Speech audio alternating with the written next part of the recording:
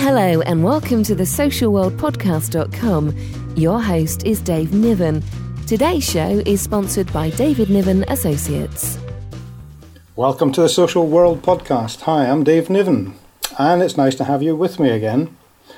Now, today's podcast, we're going to interview the new chair of British Association of Social Workers, Guy Shannon, and hear what he's got to say about what he expects from his term of office, what he sees as the landscape of social work at the moment. And it's a good interview, so I recommend that to you. And after that, I thought, well, there's been so many calls recently that I've had to respond to, a lot from kind of broadcast media, to do with the morale of social workers and changes and the sort of shock changes to do with whether it's the austerity cuts or whether it's senior people leaving or being sacked or whatever, and the whole issue of how that impacts on the workforce.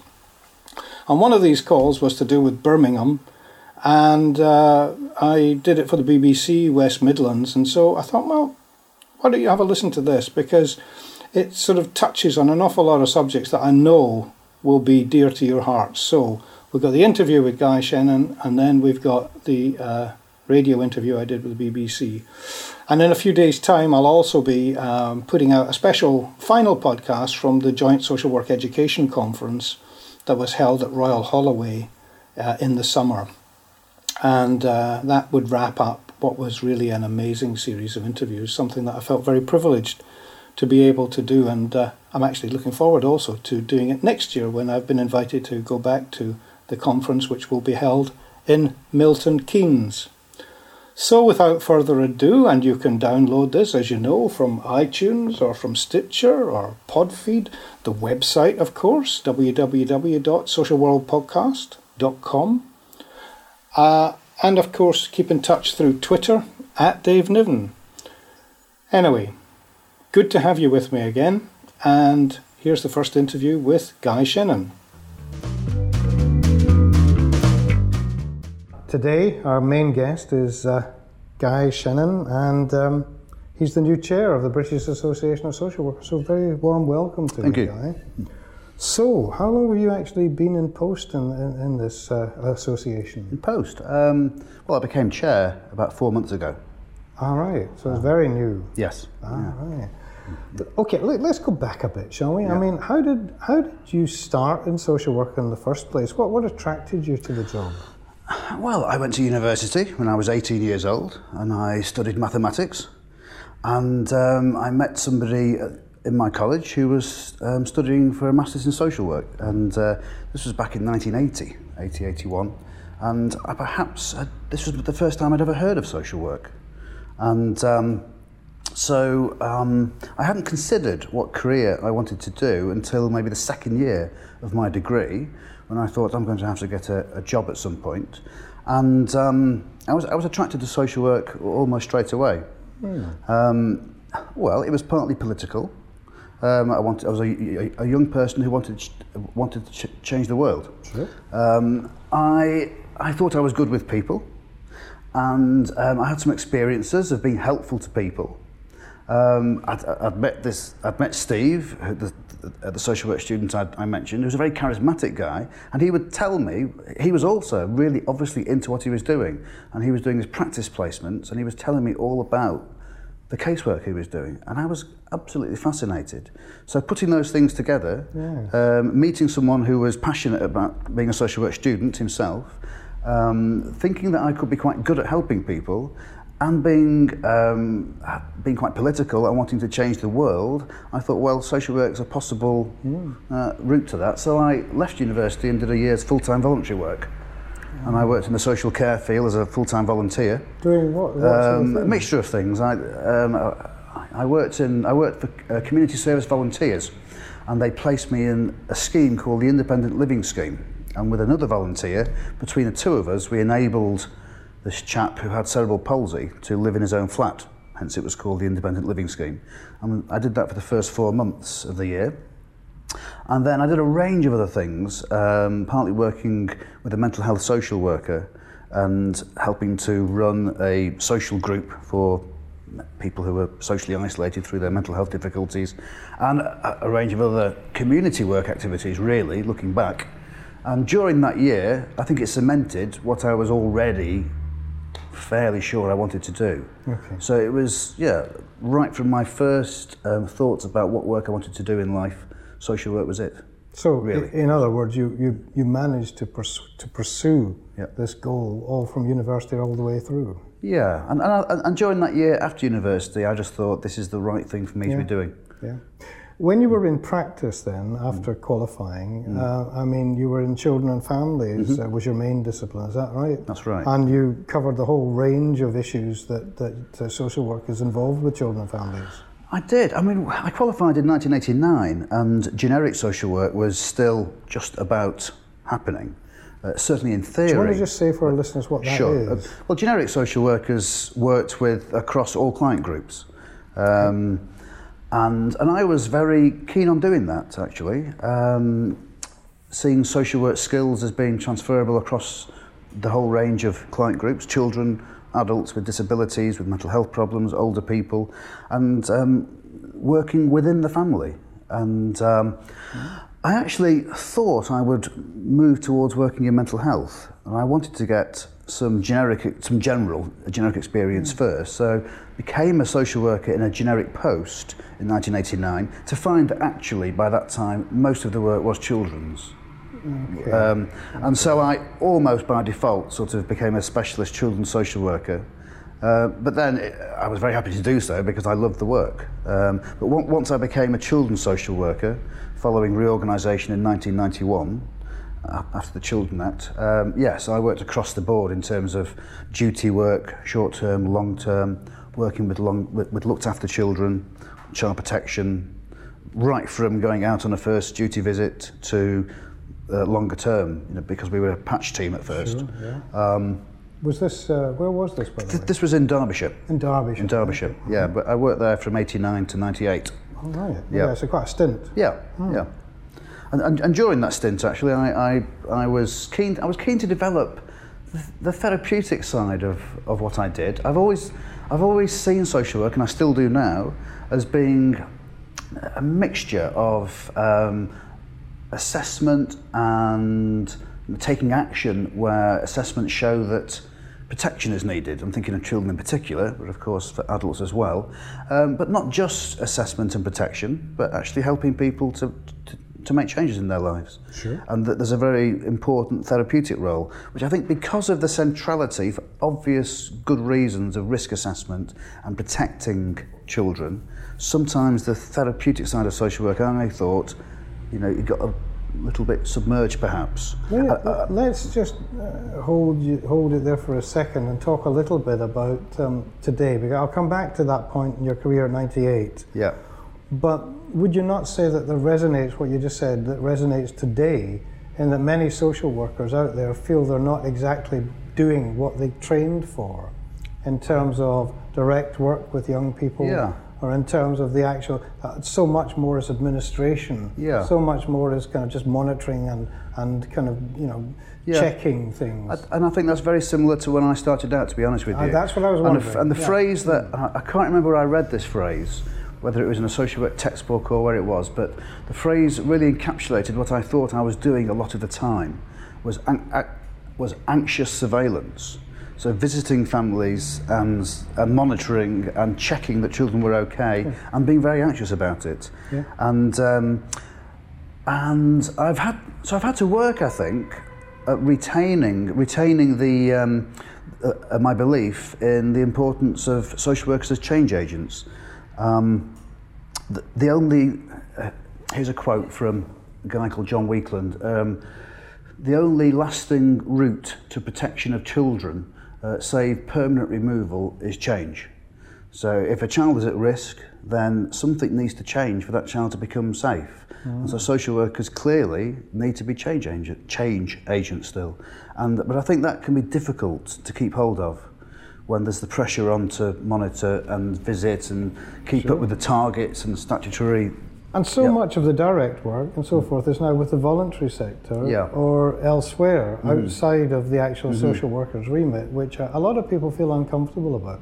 Okay, we'll come back to that, but back to 98 then. There you are, finishing in Derby or Derbyshire in a children's team. What happened then? Well, while I was in that team, I actually trained in solution-focused therapy and started to use that approach in my social work in Derby with families, and developed some skills in that approach. And then in 1998, I was fortunate enough to get a job with the Leicester Family Service Unit and to be the project coordinator of a brand new project they set up called the Early Response Project, which was basically a therapeutic service to families using solution-focused practice.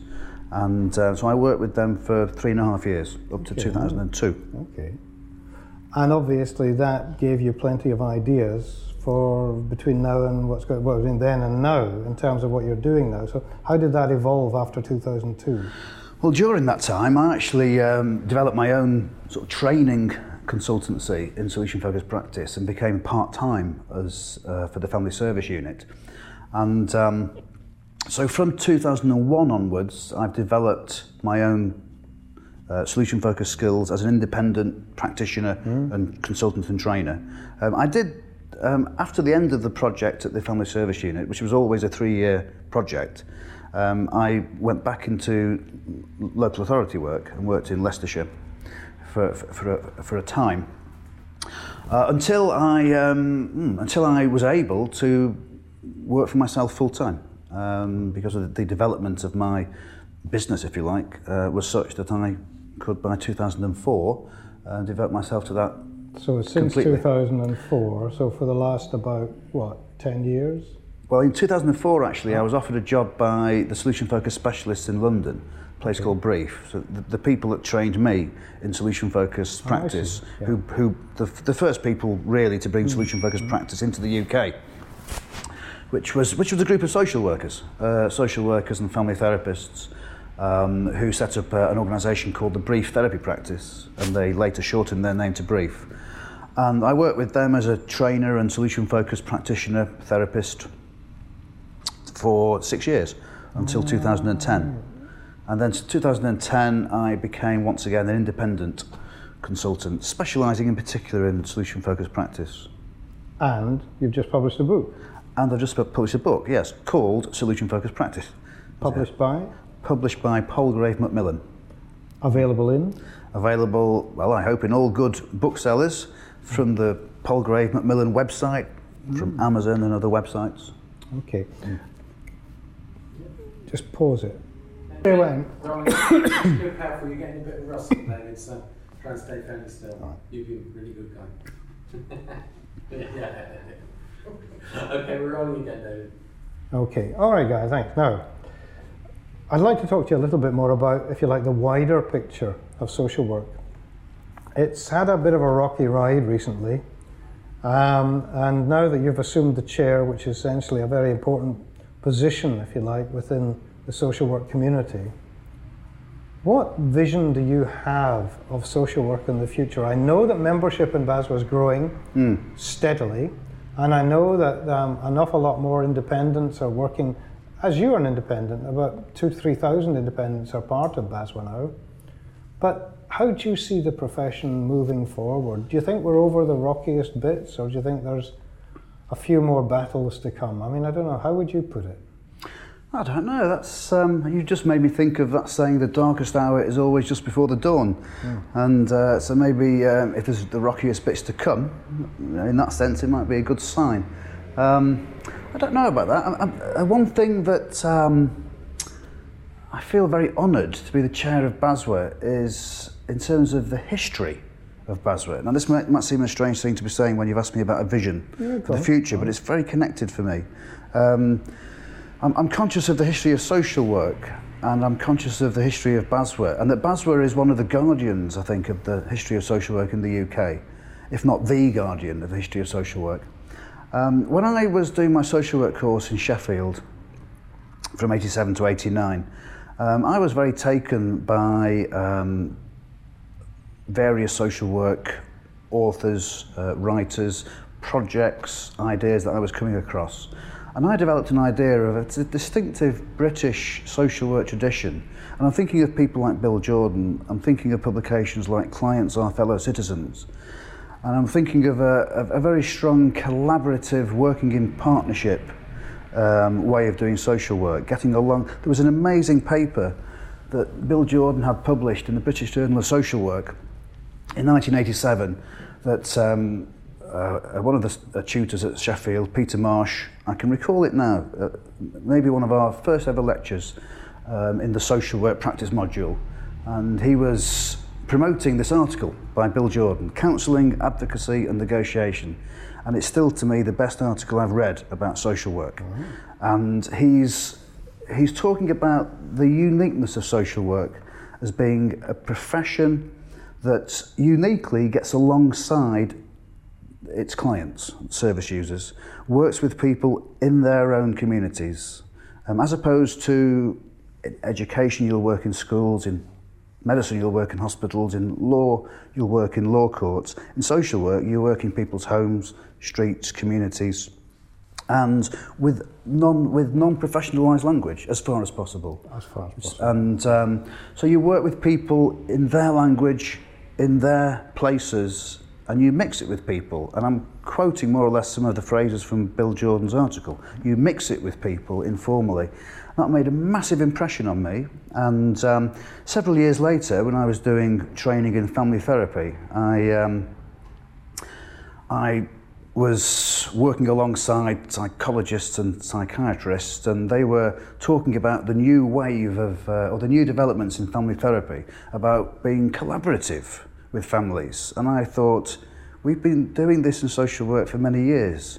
And so I think this is a strength of social work.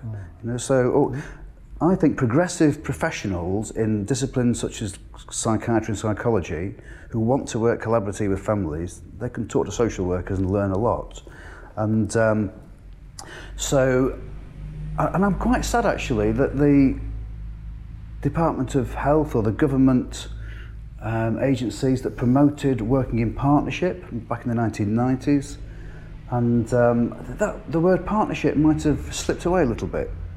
So in terms of now shifting into the future, and why I'm talking about the history, I think we need to take hold of what's been good about social work in its history into the future. So working collaboratively and working in partnership, to me, is a cornerstone.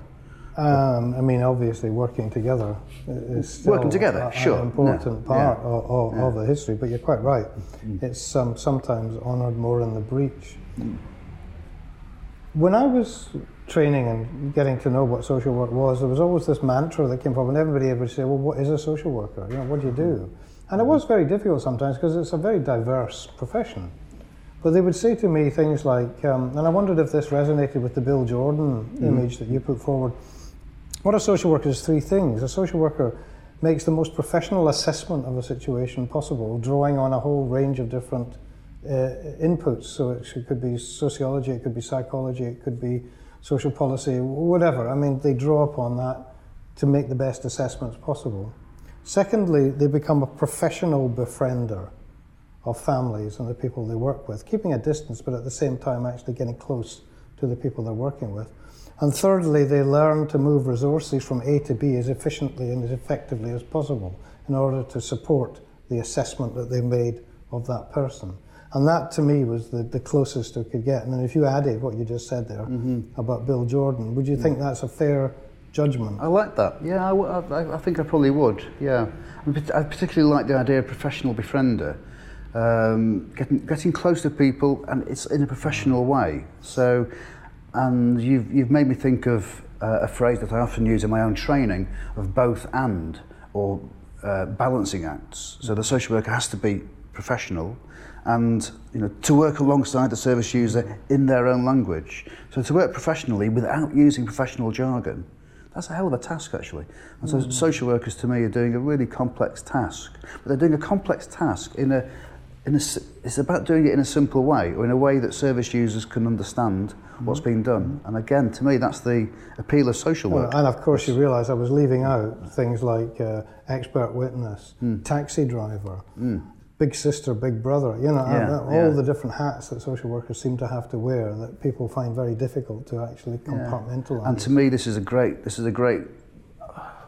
strength to be a social worker, or a great reason to be a social worker, or one of the things that's most compelling about it. When I train now, I mean, I'm training people in solution-focused practice, and in my own practice now, my job is much simpler in that I would identify as much as a counsellor or a coach, you know, working with people who come to me wanting help, and I can work with them on their own terms for their own agenda. So I ask my clients when they come to see me what they want from the work with me, and I only have to wear that one hat, the helping person. And so when I'm training social workers, I can say to them, my practice context now is so much simpler than a social worker's practice context, because social workers are wearing several hats and have to keep on being sure which one they're wearing at any one time. But then that makes the job so compelling. Oh, absolutely. Yeah. I mean, look, we're coming to the end of the talk. So imagine we've got like Isabel Trowler, the Chief Social Worker for Children, or Lynn Romeo, the Chief Social Worker for Adults, here with us, just having a chat around the room, and maybe even the Secretary of State as well. What would you be putting to them if you had, you know, well, you will have that opportunity as Chair of BASWA, but I mean, for now, you know, for what you're aware of at the moment, what kind of challenge would you be making to them? I would say listen to social workers. I would say that the most wisdom that you will find about how social work could be done, should be done perhaps, how it should be structured here in England would be with the social work practitioners. So I'm a real defender and promoter of practice, you know, and I think BASWA should be doing everything it can, as should Isabel Trowler and the other people you just mentioned, to encourage people to stay in practice. People who've stayed in practice, I think people who've got many, many years experience are worth their weight in gold. So I would encourage people to stay in practice. People in those positions should be working to help that to happen, and then listen to those people, listen to practitioners. And of course, I think we'd have to say, that sounds like a universal message to me to the other home countries as well. Absolutely, absolutely, yeah. Final question, or final opportunity. You're also here in the room. Suddenly in this room, here we are, we're surrounded by 10 newly qualified social workers and 10 people who are thinking about taking up social work as a profession, you know, going to university to do that, whatever. What would you be saying to them? Well, the 10 people thinking about it, I would say, great. That's fantastic that you're thinking about it. You're thinking about entering a wonderful job. Think carefully about it. It's not a job that's going to suit everybody, and it's a challenging job. So I'd want to say, you know, you've got to enter it with your eyes open. But talk to people, consider it, go for it. If you think it's a job that's going to suit you, go for it. The people that have started the job, newly qualified people, I'd say well done for qualifying. I'd say I envy you, to be honest with you. When I look back to my time as a social worker, it's possible. I mean, maybe you look back through rose-tinted glasses. The time that I look back at with most fondness is my first few years in practice. The most exciting time in my social work life. So I would say I envy them. Guy Shannon, thanks very much indeed. Thank you. Well, there we are. I hope you found that useful listening to Guy, and we wish him well in his term of office. Now, as I said, the next interview is to do with one that I gave with the BBC. So it touches on morale, it touches on issues in social work at the moment, and see what you think. And remember, SpeakPipe, which is the one-click service beside the beside the podcast, you can record a voicemail to me, or, you know, just give me some kind of feedback any way you like. iTunes is fine. So see what you think. 7.5 minutes past 7. Social workers in the West Midlands are the most stressed in the country. More than 1 in 10 admit they want to leave the profession because the pressure on them is just too much. 20 social workers in Birmingham were signed off for stress last year. That's 5 times more than the number in 2012. Obviously, social work, particularly in Birmingham, has come under the microscope because of some really high-profile child neglect cases in the city. We've got the 2-year-old Keanu Williams, 7-year-old Kyra Ishak. Earlier on this year, the education watchdog Ofsted also criticised children's services in Birmingham, calling them inadequate. I want to bring in David Niven, social care expert, trains new social workers, and has a podcast called The Social World. David, good morning. Good morning, Pete. Maris is there saying that, that there are good social workers coming through the system. Is that what you're seeing, that there are still good social workers, that the quality is still there? No question about it. Of course there are. But what Maris was saying actually rings so true to me. I think, society deserves to challenge social workers. Society should challenge the quality of social work that's practiced because of all the complicated work that social workers do on their behalf. But in order to do that, we've got to accept that society needs to support and fund and resource social work in the way that it should, because they're doing some of the most complicated and difficult and stressful work around, supporting the most vulnerable in society. Do you know, Pete, that every single day in England there are over 30,000 children who are considered to be at risk and subject of at-risk plans, 30,000 plus, and that's only the ones we know about. And this is actually being monitored and supported and interrupted by social workers under enormous stress. It's a bit like saying, if you said tomorrow, right, surgeons, I think you've got to do 2 or 3 more operations a day. Why don't you just bung in a few more heart operations because we need the numbers done and there's so few of you. I'm afraid the rest have got to shoulder this burden. We wouldn't stand for it. But for some reason, the sensitivity of social work isn't recognised so much. And therefore, at the end of the day, we do get people burned out, and we get people who are not really, shouldn't be in that position anymore working with child protection or vulnerable adults, but we haven't got the capacity or those coming through to properly replace them quick enough. We've got good people coming through, but just not quick enough. And is it the case in cities like Birmingham that social workers are reluctant to come here because they've had the bad headlines, it's under a notice to improve, there's lots of negativity in Birmingham, and they're thinking, well, listen, my job's tough enough as it is, this is just going to increase that pressure? Yeah, I think you got it spot on there, Pete. I think people will look at that like any job. If you were, working in any particular profession and you saw somewhere that wasn't getting a terrific publicity, then you think, oh, well, I'm not sure if I want to go and work there and be kind of, under terrific pressure. However, I am aware of Birmingham, and I am aware of the people in the community of Birmingham. They are very strong. They are very resilient, and this will sort itself out. The question is, how quickly can it be sorted out, and how quickly can it be strengthened? Because, Birmingham's a fantastic, vibrant city, and yet at the moment, it's just really feeling the shockwaves of some of these recent cases, and therefore all the knock-on that you described. David, thanks for coming on this morning. Thanks for speaking to us. David Niven, social care expert, as we say, has got a podcast called The Social World. Well, there we are. That's it for another episode. My thanks, as always, to Alba Digital Media for the technical side of this podcast and helping put it together. They're very well worth a visit if you need support, and also if you want to learn podcasting. Alba Digital Media. Other than that, I wish you a good few days. I wish you health, and I'll speak to you soon.